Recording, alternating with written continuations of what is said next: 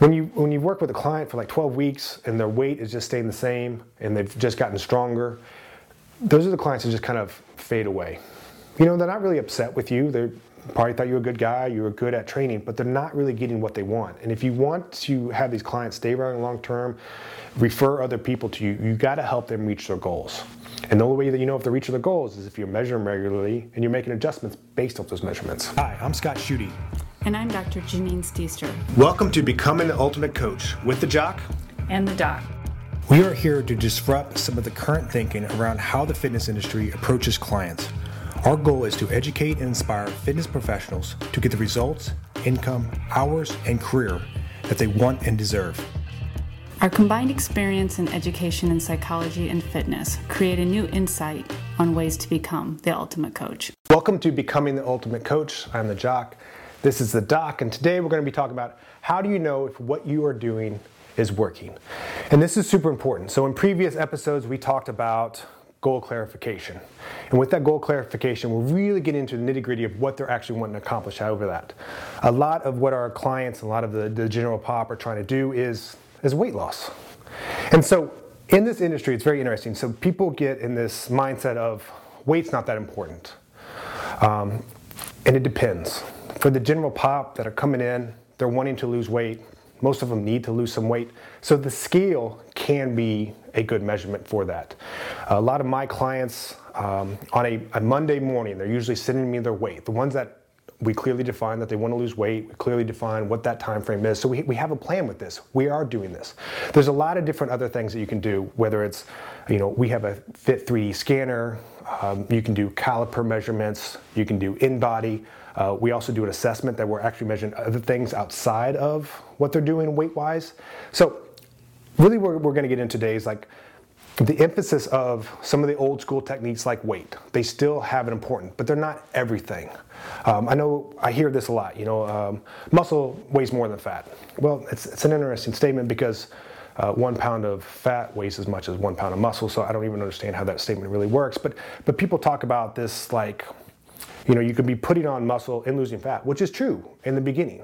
But the general population, the majority of the people that I'm seeing coming in, weight is still a good measurement. So it's something I still use. Now, when people get to a certain level of leanness, if people are coming in and they're already very lean or they're athletic, there are other ways to do that. But I also want to make sure that we're putting emphasis that weight is still a good measurement. Well, and again, and Scott started talking about this as sort of for the right people, for the people that, the measurement needs to fit their goal. The measurement needs to be something that they have access to and that you can keep progress monitoring.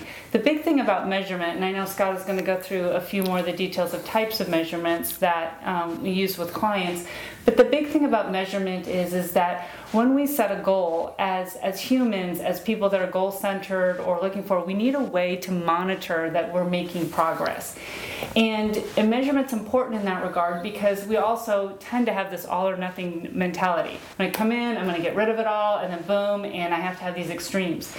And we know that for behavior change, long-term, for your clients to feel like they're being successful, for you to see results that last with your clients, we need to make those changes incrementally. And if we don't have a way to progress monitor along the way, make sure we're celebrating what's going really well in those small changes, being okay with a plateau once in a while, and then being able to see change over time. If we don't give that to our clients in some form or fashion, whether it's a scale or other things, it becomes really hard to stay motivated, to get feedback. Am I doing a good job or not? Am I following this correctly? And then in the past, we've also talked about things like minimum effective dose and those things like that.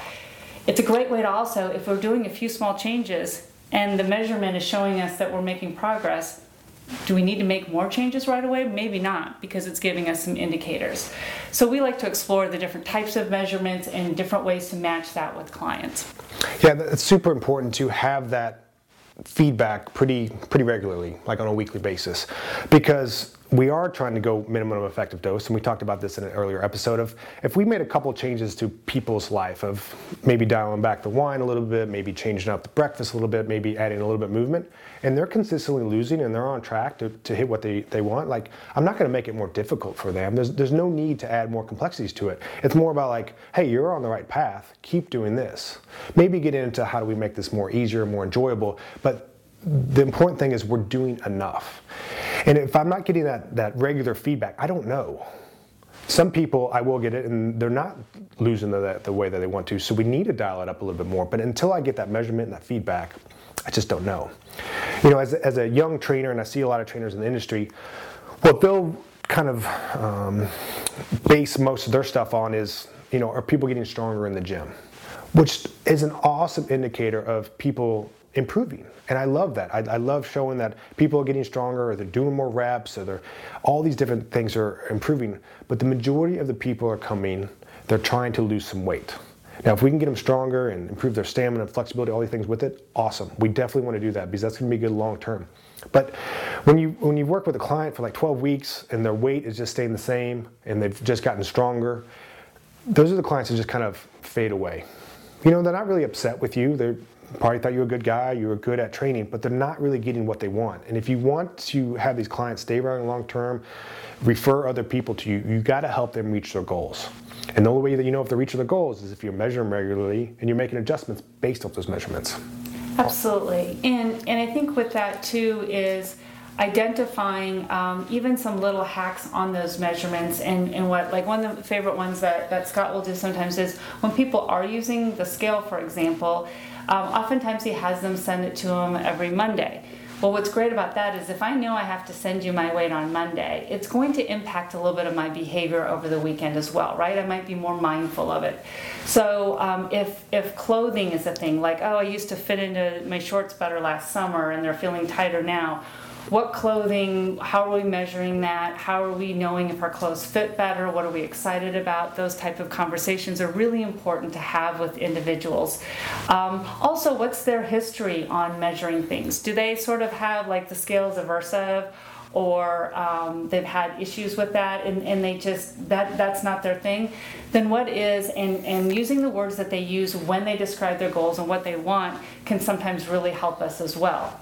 And then also, of course, considering body composition and certain things like that affect some of the measures that you use, correct? Yeah. And so to break down a couple other things we use, we have it's called a Fit 3D scanner. You stand on this device, it slowly spins you around, it does an image of where you're at.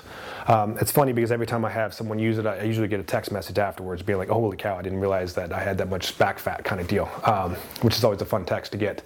But it's cool because it gives a 3D image, it does circumference measurements, it'll do body fat, and it doesn't take anybody to do it. No one else has to be there. You can do it in this private room. The problem with it is, and I've talked to the company, is it only goes to a certain level of leanness. So it works great for general pop and for people that have big body fat changes. It doesn't work well for someone that's already coming in pretty lean because it kind of bottoms out about how low it goes. So for someone that's coming in really lean, I do old school caliper measurements. The advantage of this is the equation that's used for there and the way that I'm measuring, I can measure really lean people and I can get a better measurement for where they're at. The problem is I am pinching fat all over someone's body.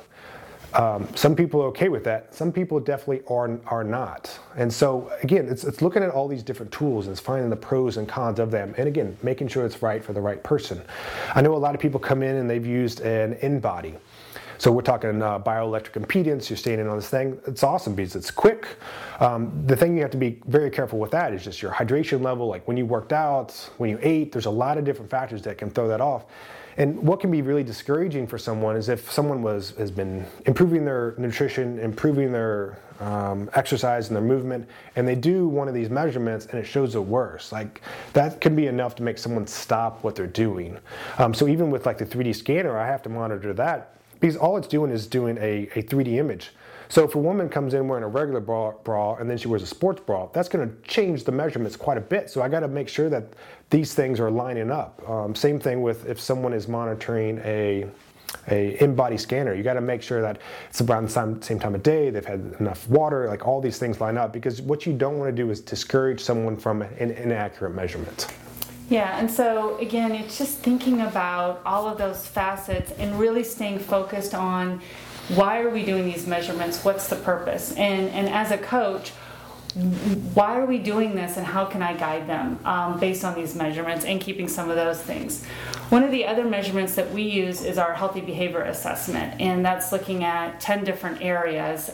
3 of them are physical, stamina, flexibility, strength, and then 7 more lifestyle areas. So stress management, relationships, nutrition, mindset, health, happiness, and giving fit back.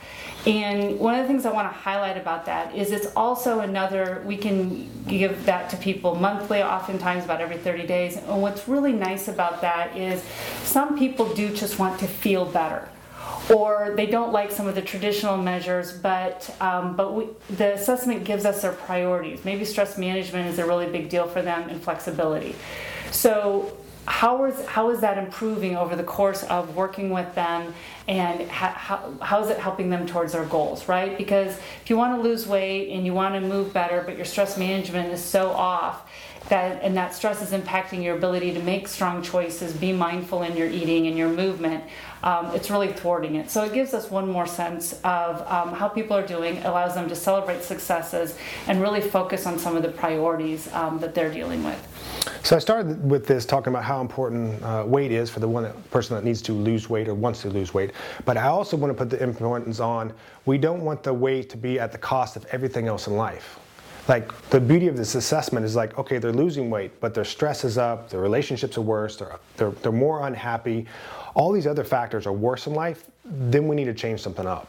And you'll see a lot of that in this industry of people like, okay, here's how you lose weight. Like, you don't go out at all, you eat just chicken and broccoli, you work out every day, and people become miserable. And what we're trying to do is give them the weight loss that they're wanting, improve their physical health, and make them, and still allow them to enjoy the things in life that they enjoy. Because again, that's what's going to help us long term. And so that's why we like to look at these other factors too. Yes, body fat can be an important measurement, weight can be an important measurement, but looking at these other factors too, that they just have a higher quality of life, is ultimately what we care about. And it's also really supporting that we are walking the walk and not just talking about it. It's really easy for us to talk to people like, oh, it's about your whole life and your whole lifestyle, and you really need to take care of yourself, and health is the primary importance. But if we as coaches are only looking at one small facet of our clients consistently over and over again, we're not walking that walk. We're not helping them think about their health, their fitness, and their fitness journey, short-term and long-term, around all those 10 facets. So just to recap, find a measurement that works for you, works for your clients, that you can do on a regular basis, so you can make sure that they're on the right path. Until next time, see you then.